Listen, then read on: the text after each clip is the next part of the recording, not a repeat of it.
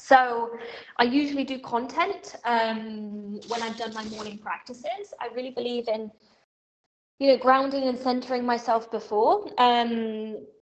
My routine as such is I wake up, I have my coffee, I do my processes, my practices, and then I write the workshop or I write the content. That tends to be, there's going to be a time of day where you guys are really good thinkers.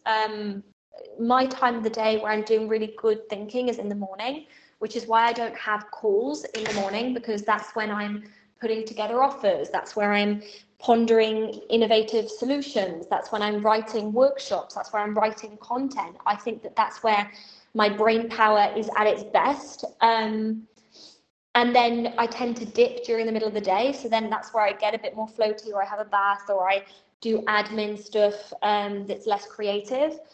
But I trust in my creativity, and you guys get to trust in yours too, Like, let's come back to what we just talked about. What does your soul of your business want to say?